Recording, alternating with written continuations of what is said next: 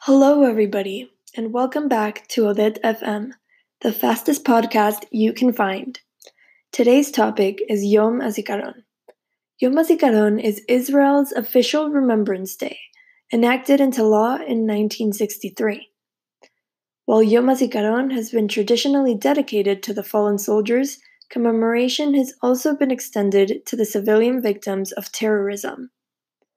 Within the day of commemorations to the fallen soldiers and victims of terrorism, we plead that you take 1 minute of your day to pay your respects to them in silence.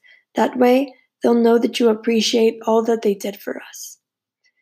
It's important to keep your family close, as well as your friends, since you never know if that minute of silence could be dedicated to them.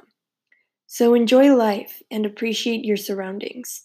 That's all, everybody. Make sure to stay in tune for the next podcast on Oded FM.